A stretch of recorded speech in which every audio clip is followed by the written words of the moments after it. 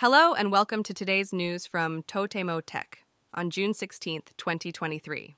PayPay starts a new campaign called Ciao PayPayG, which offers cashback and discounts on various services including Yahoo, Shopping and Yahoo, auctions. The popular game Onsen Buru Sutazu is facing criticism from fans due to silent corrections made to character cards after an event.